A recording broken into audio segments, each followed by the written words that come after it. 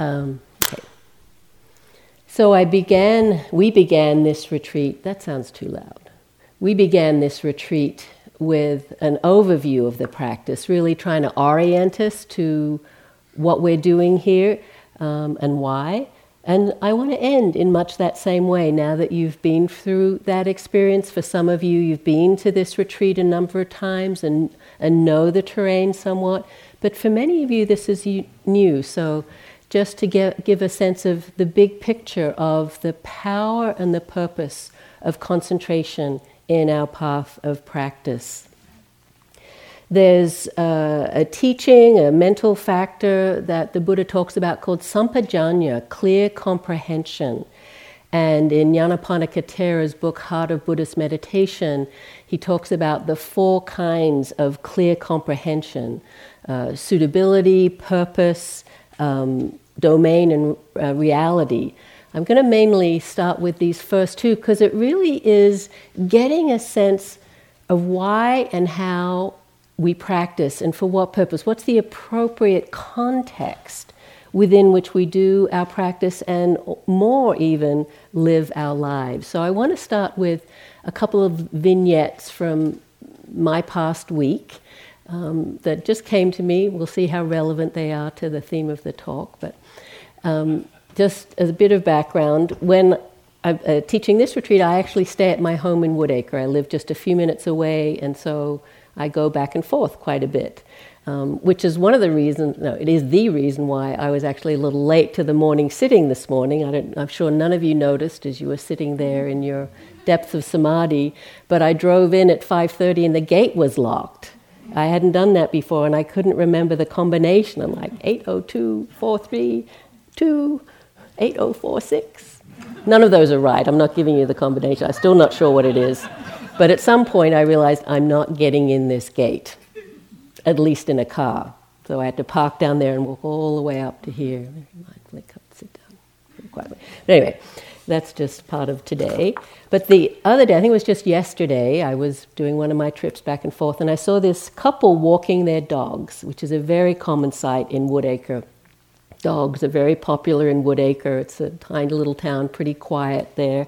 We actually one year had a calendar called the Dogs of Woodacre, and because they're so known by everyone, and they're often sleeping in the middle of the road. But anyway, this couple was out walking their dogs, which is a very common sight. 2 dogs sort of gallivanting around. I always think dogs are the optimists of the animal world, aren't they? I was like, this is so good, I get to do this.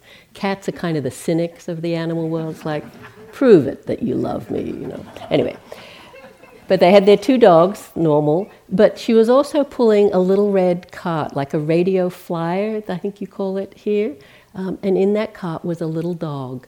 And immediately I got the scenario that they have 3 dogs, but one of them can't walk anymore, or at least can't keep up. But it got to go on the walk. And it was just that gesture of the 2 dogs, the couple, and pulling this little dog. And it was just a little black and white, tiny little dog. The other dogs were bigger. But it was having such a good time. It was in this little cart, and you know how dogs are, they connect with you. So I was looking at it, and it looked right at me and said, isn't this fun? I get to go on a walk. And it just really touched me. The kindness of these people, that dog's happiness was so important to them that they were pulling it around on this walk. And I thought, that's what we're looking for here, right? Is just that kindness that really connects and cares for all beings, not really discriminating. And so this value of kindness is really one of the, clear comprehension of purpose of this practice. The Dalai Lama often, if he's forced to talk about Buddhism, he just says, no, my religion is kindness. That's my value.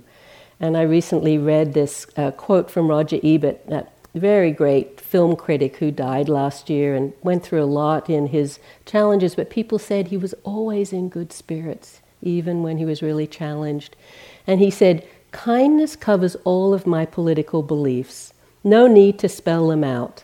I believe that if, at the end, according to our abilities, we have done something to make others a little happier and something to make ourselves a little happier, that is about the best we can do.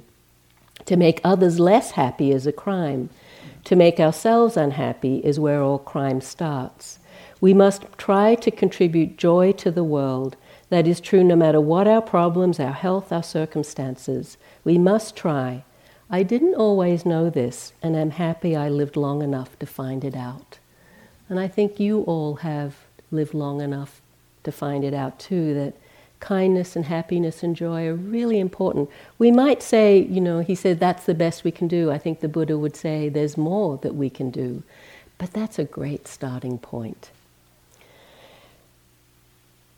And then my other little vignette, a little different, on one of my walks up in the hills this week, I bumped into John, who runs the ranch next door, all the cows, and they have 600 acres. And so we were just chatting a little bit about the ranch and farm and everything. And he told me this story. He said, a little while ago, the fence line got broken, this one up here between his land and ours, so the cows got out. He said, so me and my son, we came over to your land and we were looking for the cows and we saw these people and we said, have you seen any cows? And guess what they did? And we said, have you seen any cows? They wouldn't talk to him, even to just say, no, sorry, haven't seen any cows. This is not clear comprehension of suitability. We take up these practices with good intention, but we have to adjust them for the circumstances. So I said, I'm not sure why that came to me, but because it's what I'm really wanting to talk about. It's not, about holding on to certain values or ideals about ourselves or the world or even how we are on the cushion. It really is, how are we in the world? How do we show up in the world? There's this story of a famous Zen master, I think he was Korean, and someone had come to visit him. It was a little challenging, just saying, what's the point of all this practice? What's the point of your lifetime of all this effort and sincerity? And the Zen master's answer was an appropriate response, which kind of seems a little weak, but actually to be able to have the appropriate response to life situations, this is what we practice for, this suitability of purpose. So when we look in the big picture, it's helpful to look in the big picture to see this context. So there's this big picture, and then there's what we do with that, the benefits and the challenge and the unfolding of this practice. This is where you get out your list. And this is something I've been compiling for a while. Actually, I got the beginning of it from a fellow teacher, Gil, and I've just been adding to it as I teach in this way. And I just wanted to point to the centrality or the importance of concentration in all of these different teachings. And this is nowhere near all of them, but it's certainly some of the primary ones. And so in all these lists, I've put in boldface concentration. As I said, it's a little small on my copy, it went that way, but hopefully you can read it. Just to see, that there's this reference again and again to the importance and to the power of concentration, and that nearly all of these lists start in different places. They actually acknowledge that we're in different parts of development of practice or in different situations. So it's not just one right way that starts from A and goes to Z. There's all of this possible flexibility about the practice. So some start with faith, some with mindfulness, some start with virtue. One starts with suffering and says, if we're suffering, this is how the path and practice can be onward leading. And even though they're presented in this linear fashion, it's just the nature of words and putting something down on paper, there can be this sense of linearity. As you know, the Noble Eightfold Path is often depicted as a circle. So it's not necessarily having a beginning and an end, but always feeding into itself and many feedback loops. But actually all of these processes are like that. They're not only linear, though there's nearly always some linearity. There is some developmental quality to their unfolding, but they're certainly not regimented like a ruler where, it's this much for this and this much for this. You might take a long time in a certain area of practice and development and move very quickly through other aspects. So not to think of it too sort of in a limited way. But the other way that I wanted to point to that I think is helpful to understand about these lists and about our practice is you can really see it like a bell curve. And in a bell curve, there's these foundational practices that are like the engine of the practice, getting it going.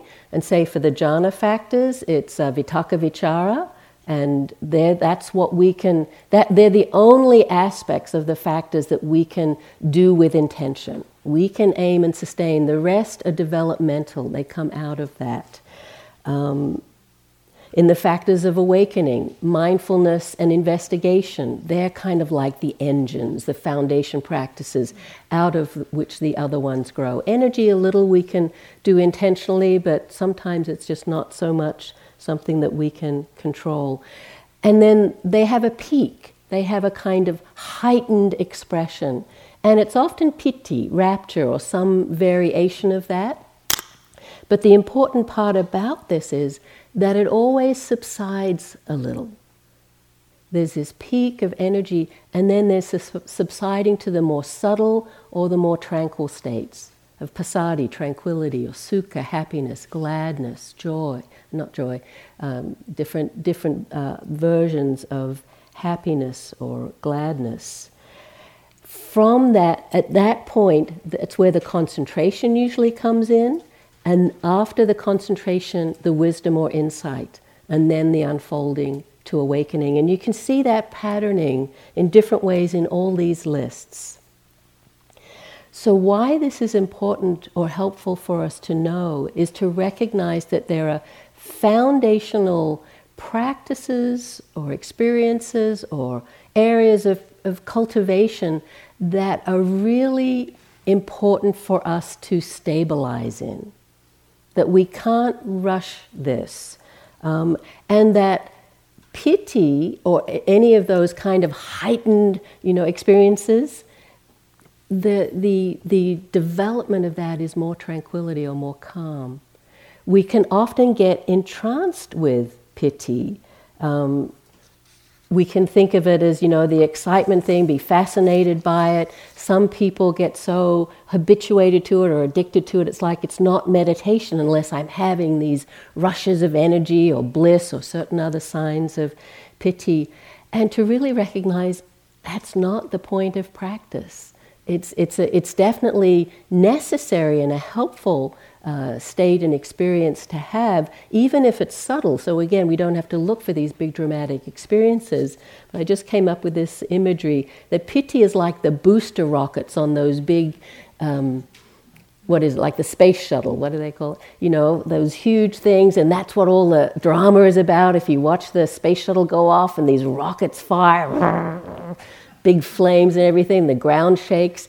But you get to a certain point of momentum, and especially when you release from gravity, and what happens? Space junk is basically what happens. They're out there somewhere, but they get ejected. You don't need them anymore. And what I'm told, I'm not an expert, of course. My experience comes from watching the movie Gravity, so that's my professional credentials. Is once you're out there, they just have these tiny little rockets that just go like this. And they're constantly adjusting, but you only need a little bit. And I was even told, again, I presume this is founded on the internet, as you going, say, to the moon, as one does, you never actually point it directly at the moon. It's always a little bit this way and then a little bit that way. And I think that's just such a helpful image for us. We need that initial momentum of practice and perhaps, some drama, the purification, the real depth and strength of purification that can happen. But after a while, the inclination or the tendency is to calming. And just these very balanced efforts.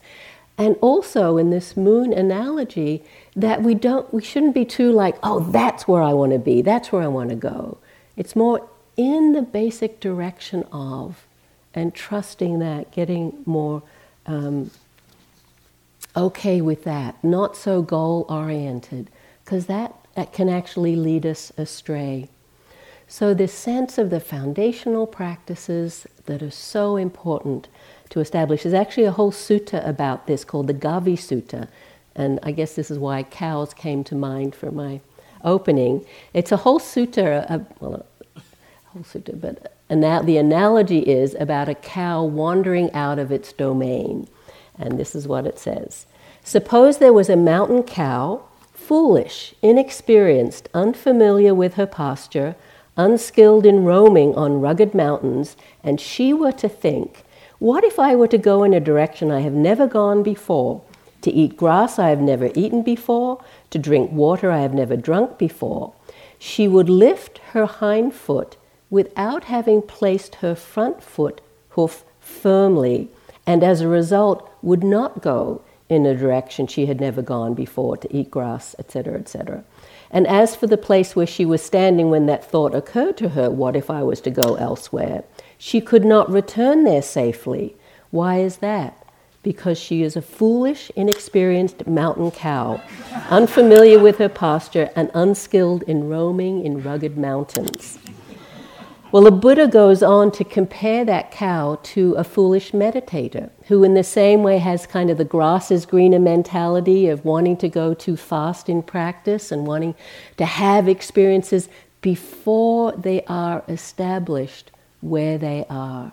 And he belabors this point, as the Buddha is wont to do with a lot of repetition, but it's a really important point for us that this establishment of the basics of the practice, the foundations of the practice, it cannot be overestimated.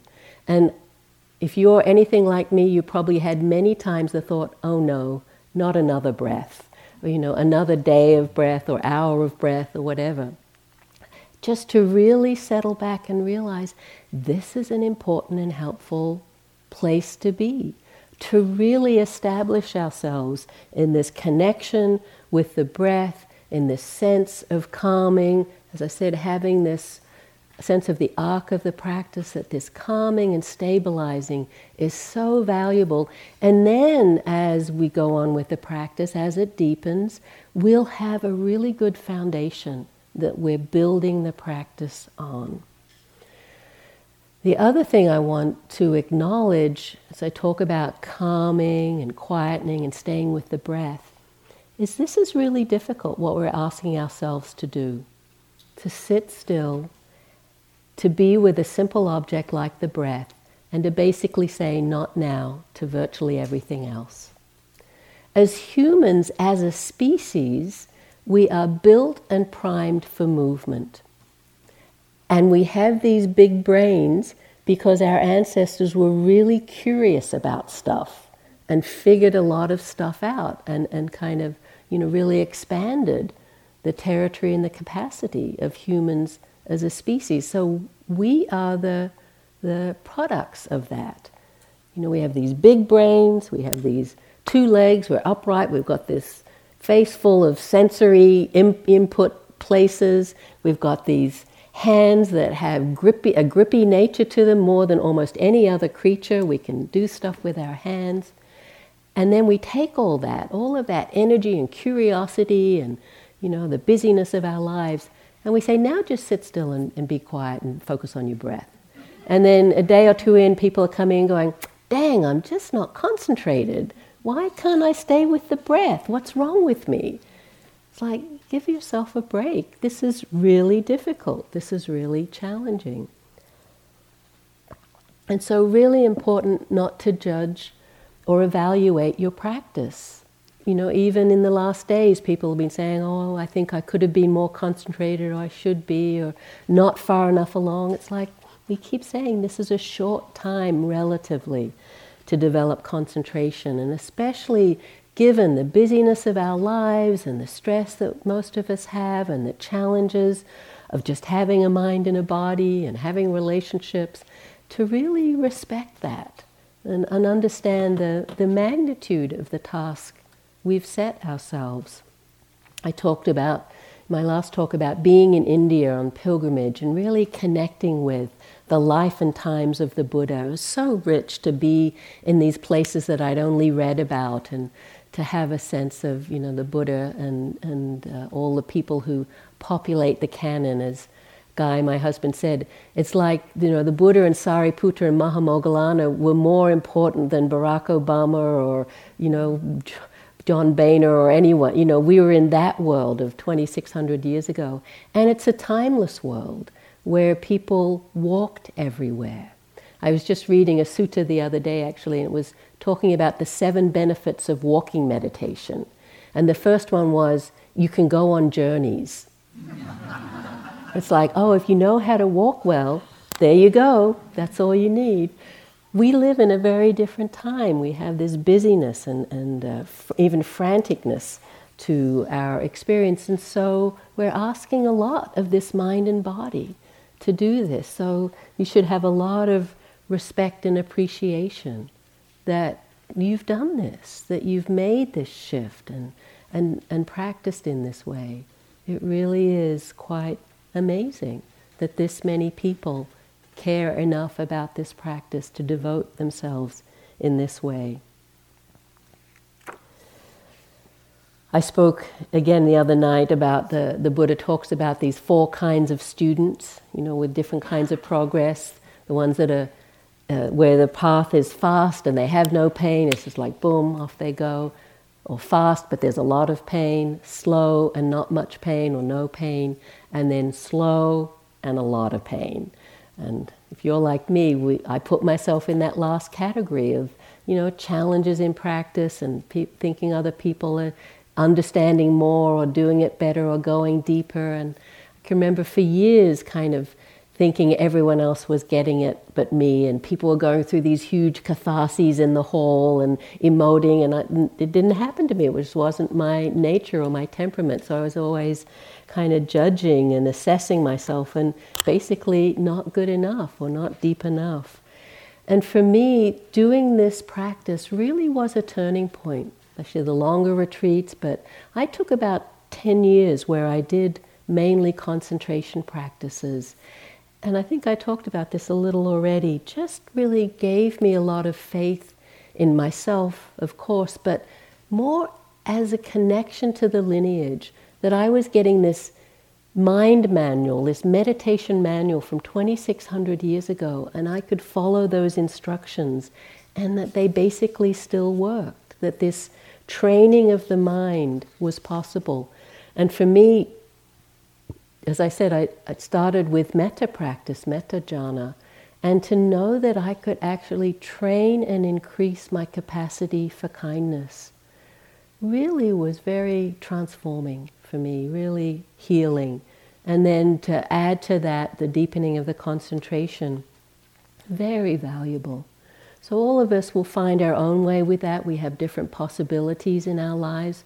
But for all of us, we're developing these grooves in the mind, these grooves of preferring stillness or calm or quiet, collectedness, peace, tranquility, metta, kindness. With the repetition, and now we're, the science is really proving this neuroplasticity and all this research that's happening about meditation. We always think, why don't they come meditate instead of doing research on meditation? But anyway, the science really is proving that with this repetition, you might be going, oh no, another breath.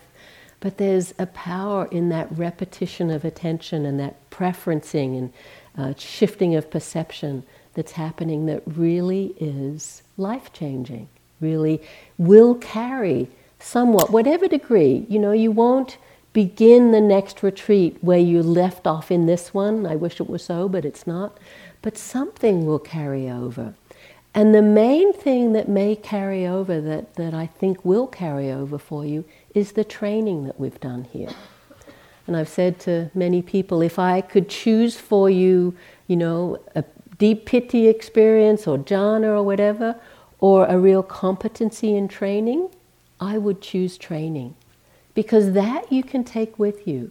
That's a skill you can learn and that you can then apply in other situations. Jhana, piti, all of these other experiences, they're valuable, they're powerful, but they're temporary. They are just conditions of that moment and those causes and conditions. And they will necessarily pass, they're impermanent, as we see. But the training, if it's really integrated into our body of knowledge, into our wisdom factor, we know how to do that now. We know what it's like to collect and unify the mind.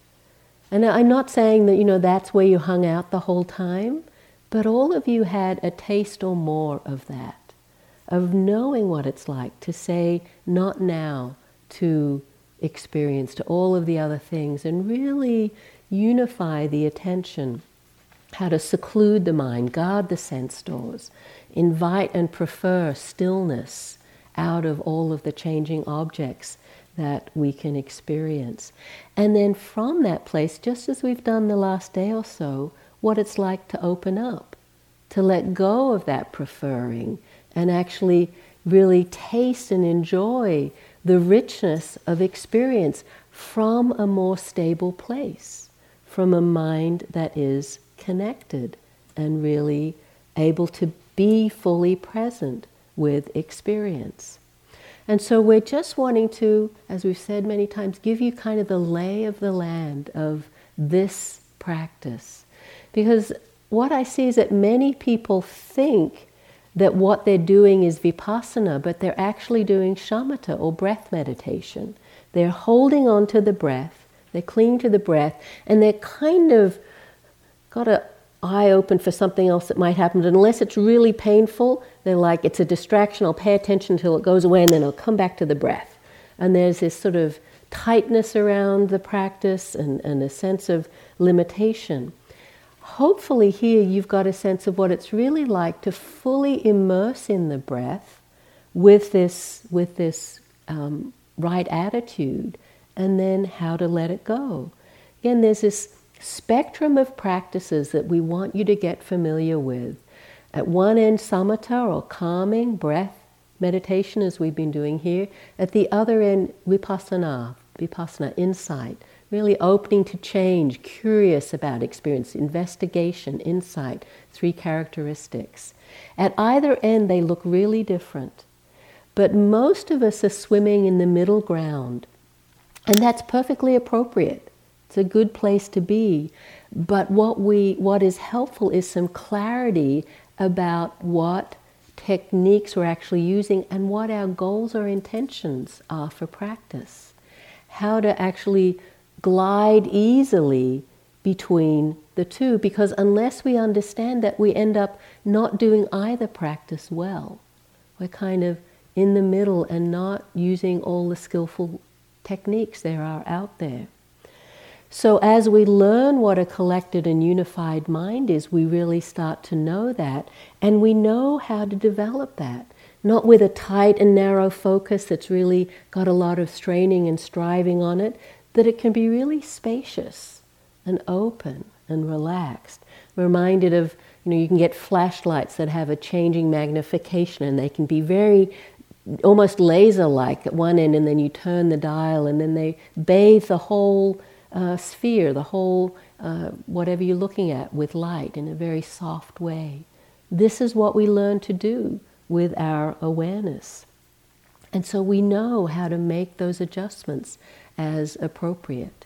So that's the training that we can do. As I said, I got so interested in these practices that I did many years of just, breath and the Brahma Viharas and different practices. And I remember one retreat where 6 weeks, and I made this determination I'd do 2 weeks of concentration, and then I'd open up to Vipassana, do a month of Vipassana. And so, started the retreat, usual hindrances settling in, got quieter. And then the breath meditation became quite lovely. It was easy to connect with the breath and absorb in the breath. But I knew this date was coming closer and closer. I told my teacher this is what I was going to do. And as it got closer, I was going, oh, do I have to?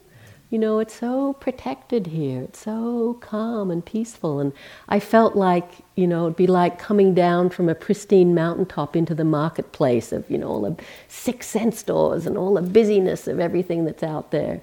And so I was very reluctantly going towards that time. But, I know, as I've told you, as I tell myself, we don't practice concentration just for concentration. It is for insight. So the sitting came where I said I would do that, and I did something like we did this morning of just opening up in this very gradual way.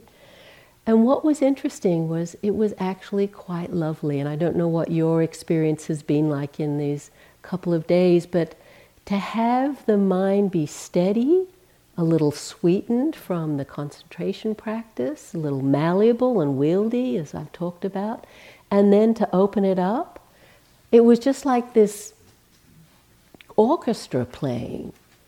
And I didn't, I wasn't preferring any one instrument like I had been with the breath, but there was this dance or orchestra that was just very alive but soothing, or not soothing, but just very engaging. And I could see that the 7 factors, as Adrian's been talking about, were really at play there with the mind that was stable. There was this possibility that they were present. I didn't have to, go searching for them. They were there, perhaps subtly, but they were there, and I could incline the mind towards them. The mind was steady enough to know that. So this is what we practice for, that we develop this steadiness of mind, and then we open up. Turn to other experiences, knowing how to do that, to turn to changing experiences. And that's the simple way of doing it. Choiceless awareness is what we usually call that practice of just opening up to everything that's happening at all of the sense doors, not preferring one thing over another. And there's just this aliveness to the practice. And as the mindfulness through the concentration is very clear and steady, the minuteness of that can be quite amazing, quite fascinating. And we can see perhaps the 3 characteristics, whether we do it more deliberately, as Temple was leading us through, with a kind of inquiry into it, using Dhammavichaya, the investigation factor, to really, lean into a little bit the impermanence or the unsatisfactoriness. But often opening to the 3 characteristics can be a little challenging, if we really deeply start to open to impermanence. We feel the ground moving out from underneath us. We have that sense of the unreliability of things that we took to be solid, the body, objects, our sense of self. This can bring a little or a lot of anxiety or even fear as we open to that. The steady mind allows us to be with that, allows us to see clearly enough to open to those reflections, and is also steady enough to hold the impact, the import of them. So it really does help us, as the depth of the calming, the steadiness of the concentration, and insight goes more deeply into a concentrated mind. So there's a power, it's a magnification process that happens. The concentration also allows us to be with difficulty in our practice. As we've calmed and collected the mind, when stuff happens as it will, as it does, pain in the body, things like that, we can trust that we can open to that. And again, a lot of skill around working with pain, but the mind that's steady, that can stay at least a little bit open, sometimes things can be released or reduced through that capacity. It allows us to stay steady for our emotional life. It's so challenging as we get pulled into our relationships and our ups and downs. We get so identified. Again, this steadiness. Oh, this is fear or anger or sadness, and this steady attention has some stability as we move in that arena of the emotional life, our emotions and thought. And then the mind itself, and being with thoughts, actually being able to see the beginning of a thought, the persistence of a thought, and then the ending of a thought. You know, sometimes we're there at the beginning, but we're gone. We're on the train, we're lost, we've bought the ticket and we're going wherever that train is going. The steady, concentrated mind can see that as another arising and know it. And this is one of the hardest things to bring mindfulness to, thoughts themselves, to see the nature of a thought and not get sucked into it, not get identified with it. And then even turn the awareness to awareness itself, the nature of consciousness. It takes a steady mind to open to such a subtle experience, to actually recognize the nature of what's doing the knowing, to lose some of the duality of self and object. This needs stability of attention, so concentration really helps us in deepening our practice in all of these ways. So we can use the samatha practice, the calming practice, to help us in any kind of retreat that we do, no matter what it's called. Any kind of meditation needs some kind of stabilizing factor, needs some degree of calming and concentration. And so our practice can be this beautiful flow between calming and secluding, and then this real openness and curiosity and investigation, and then a knowing of when we need to collect again, when we've gotten a little out of balance or lost in something. And so we're actually learning to swim in these waters, as Temple was talking about, this giant aquarium, and there's this beautiful flow where it's just very intuitive, our being in our practice. The jhana factors, if they were new for you, it's a really helpful map. It's one of the things on this list that I gave you. Vitakka and vichara. We need those factors in anything we do with intentionality. Any creative act, any training of the mind or body, being at the gym, being out in nature, bird watching, Sudoku, I never get which way it goes. All of that, it needs those factors to train in. And then once we know that, it's like, oh, right. Not to have some sense, oh, I need to do it over long periods of time, but refreshing all the time. And so using that, and this knowing of the arc of practice, this bell curve that I spoke of. First it needs the foundational practices, the engines, and then what might be a little more dramatic perhaps, but inclining towards sweetening. And as we go through this arc again and again, the piti just does get less, and we're not so fascinated by it. And we have this sense of inclining towards the calming, the passaddhi, the tranquility, and the sweetness, that this is onward leading. So we really develop this training for ourselves. We really understand the path of practice and how to meditate. Because for most of us, we have a tendency to look outward for affirmation, this evaluation. How am I doing?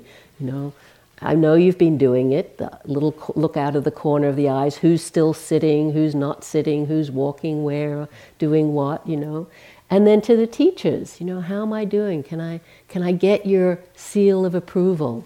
I can't tell you how many people will come into an interview and start to describe an experience that they may have had months ago or even years ago, and then say, what was that? And we're like, I don't know. I wasn't there. And part of it is, unless we're with you in the unfolding and tracking it, it really is hard to know. And the other thing is, it doesn't really matter what that was 6 months ago or a year ago. And people often say, is that normal? And my answer always is yes. because you had it. So it means it's possible. It's in the realm of normality. You've had that experience. It's all good. I've told you I collect cartoons or meditation cartoons. There's a subset of cartoons, of the guru cartoons, whole range of those. And the qualifications for being a cartoon guru are you sit on a mountaintop, and it's usually triangular with a little bit of snow on it, and you're wearing a loincloth and you have a beard. They're all men, I'm afraid to say. And this one I saw, the guru had a computer out, and the head's always just kind of popping up over the edge. You climbed up and you're like, there's the guru, and the question's being asked. And in this one, the guru says, until this year, I couldn't find the meaning of life either, but then I switched search engines. It's all out there. You probably know, I don't know if you do, that Google is really into meditation. Google, the company, they have a whole project of teaching meditation. It's called Search Within. And this is what we're doing here. It's a great title, to really, so that we know for ourselves, we're not having to rely on other people to tell us, how to practice. We start to internalize.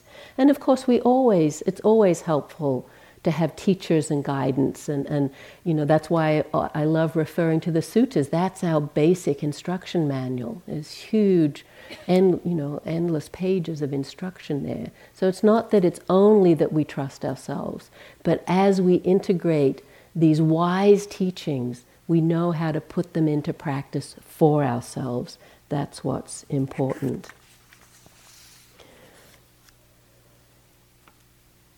And as I've said, for the Buddha, the jhanas were just central. Look at that list of all the different teachings where he referred to them. And if you start to read the suttas, you will come across references to jhana woven through. It's in at the Eightfold Path, right samadhi, defined as the 4 jhanas. And as the years went by, hundreds, thousands of years, this practices got developed and deepened, and more skillful means developed.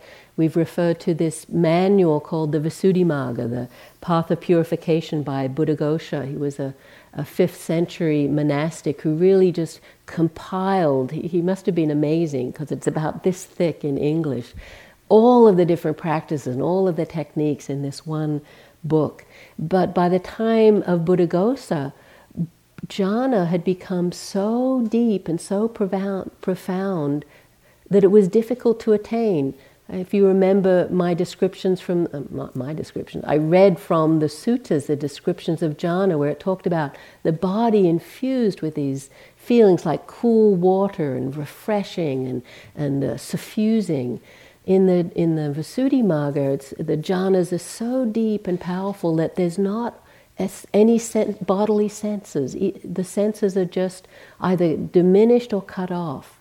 And so it became very difficult to attain that kind of jhana for people. And then in the 10th, 11th century, Buddhism was wiped out in India. It's one of the things you see as you go on pilgrimage, just this trajectory of the flourishing, this beautiful flourishing of the teachings and practices, monasteries and universities with tens of thousands of monks practicing, huge libraries, all destroyed, monasteries burnt, books burnt. And so these practices got lost in many countries.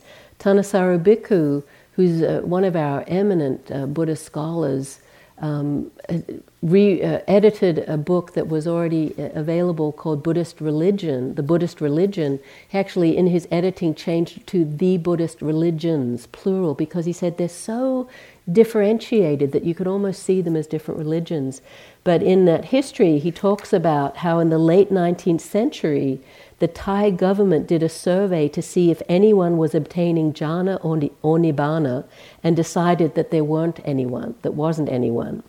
And so it began a whole prejudice about jhana and even nibbana, that it wasn't possible these days, that the sasanas, they said, deteriorated so much that this wasn't possible. And the government wanted monks to be school teachers and really just sort of really tried to corral the whole monastic system into serving government aims and being just places for education and medical dispensing.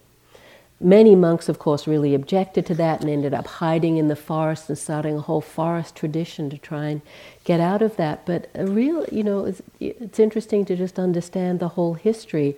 There was a whole belief also that people would get attached to the bliss of jhana and not go deeper, that it was so kind of seductive and beguiling. So there was a whole sort of anti-jhana movement in many Buddhist countries for a long time. And I think I mentioned it was Mahasi Sayadaw and teachers like him. Mahasi Sayadaw was the teacher of U Pandita, who's the teacher of many of us and our teachers.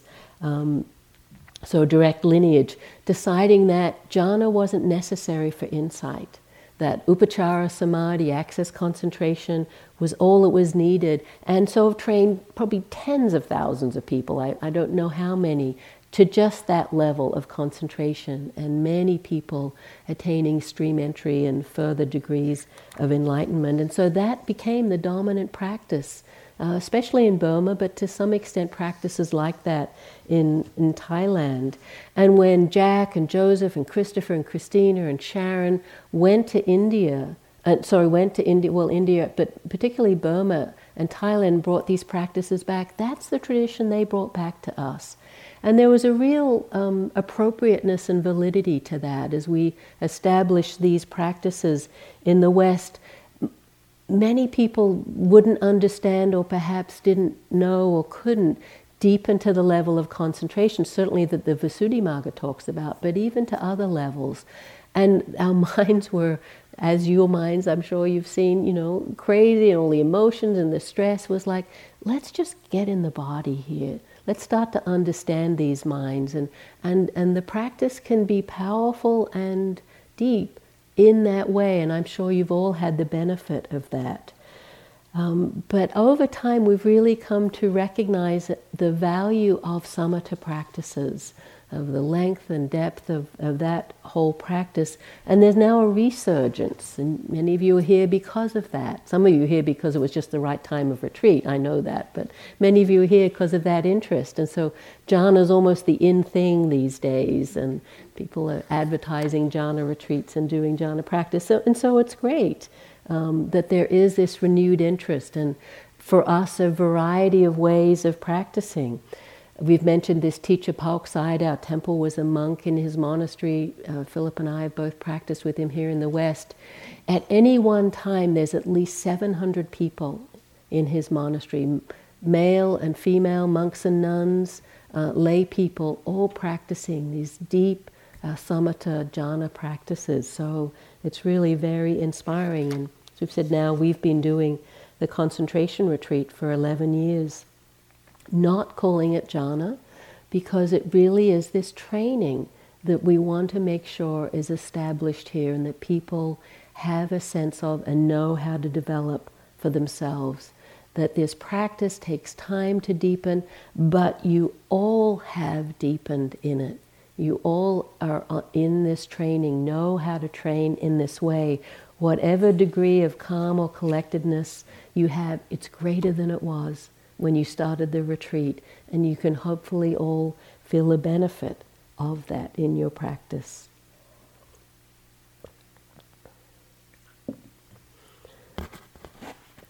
So as we go home, as we make this transition to leaving the seclusion of the retreat, because it's not just our minds that have been secluded, our bodies have been secluded in a very literal way from the busyness of the world. All of the supports that we have here, someone just putting 3 meals a day on the table for us, someone else washing our dishes, someone else cleaning the bathrooms, a lot of seclusion here. We go back to the world, and that's right and good that we do that we take these practices back out into the world. But as we do this, really helpful to just reflect on what it is you've learned here, what qualities you've cultivated and really feel somewhat established in, and what perhaps have you just been introduced to and you would like to deepen in more. To just know that there's an endless depth that this practice can take us to. And so perhaps we've just got a little taste of something and we want to continue with this. but we just start to recognize what has been developed. I mean, perhaps even in these last days something happened and you noticed that you were able to be more present for it. You weren't as scattered or disturbed as you were at the beginning of the retreat. Perhaps you can really touch into this sense of calm or kindness and know that that's something that you can not hold on to. I'm not talking about that, but as you know it for yourself, you know that it's available. This sense of well-being that we can touch into on a retreat like this. We know how to attune to that. We know we have tools and techniques and the confidence to employ them. You've got a sense of how motivating or clarifying unification of purpose is, this clear comprehension of purpose. I spoke in the beginning about how powerful it is that we all come together wanting to do this same practice. And you can kind of feel it. I don't know, it's a little intangible, but in the whole, this unification of the shared practice. You know, in Vipassana retreats, people's practice can go in so many different directions, as it should. You know, it's more open, there's so much to explore. We can feel the unification of that. And so really start to trust that, to have that sense of how motivating and clarifying that is. And again, this big picture that I keep pointing to, that we're not getting concentrated for concentration's sake. This path of practice goes in one direction, and that's the direction of more freedom, more happiness and liberation. But we reap benefits on the way.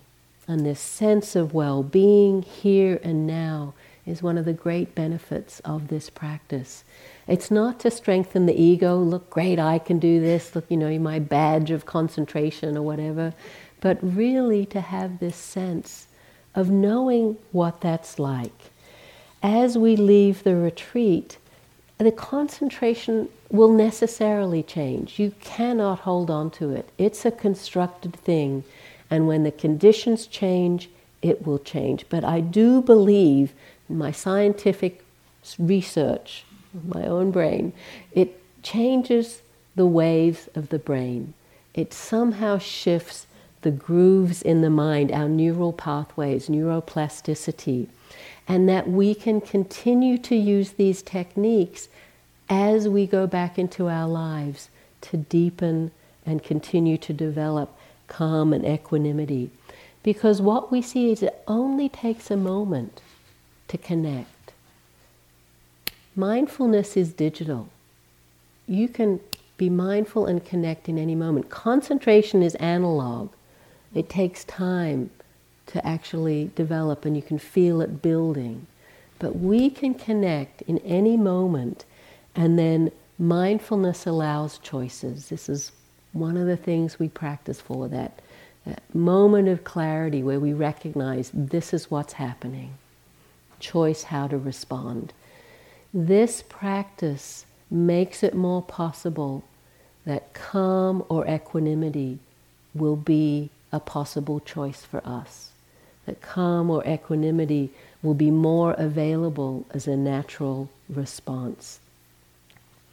So we start to, learn from the whole range of practices that we do here, the benefit of the structure and the clarity, the simplicity of the practice, and how to practice without straining and striving. This is so important, how to practice in a balanced way. And it doesn't mean no effort. Most of us, when we hear first start to hear this message of relaxation and contentment, it's like, oh great, why didn't they tell me that before? I can just relax and cool out here. And we go in perhaps a little bit that direction. But we see that's not onward leading either. And so we keep finding this middle ground, this right effort. And we keep wanting to learn and develop our skills and our understanding of meditation, that this is more important, not any one or any particular experience, and that we can deepen in calm and insight for our own well-being and for the benefit and well-being of everyone we meet, and ultimately all beings. This is what we practice for. So I want to finish with the words of the Buddha from the Majjhima Nikaya. So this holy life, bhikkhus, remember I said right at the beginning, bhikkhus, bhikkhunis is serious practitioners. That's us. This holy life, this life of practice, does not have gain, honor, and renown for its benefit, or the attainment of virtue for its benefit, or the attainment of concentration for its benefit, or for knowledge and vision for its benefit, but is this unshakable deliverance of mind that it is the goal of this holy life, its heartwood and its end. It's unshakable deliverance of mind. That's the heartwood. That's the promise of this practice. And so we invite the breath in, and as I close, I invite you to bring the breath to the foreground, release and relax, settle into your bodies, and know that you're on a path that goes in the direction of greater freedom and greater happiness.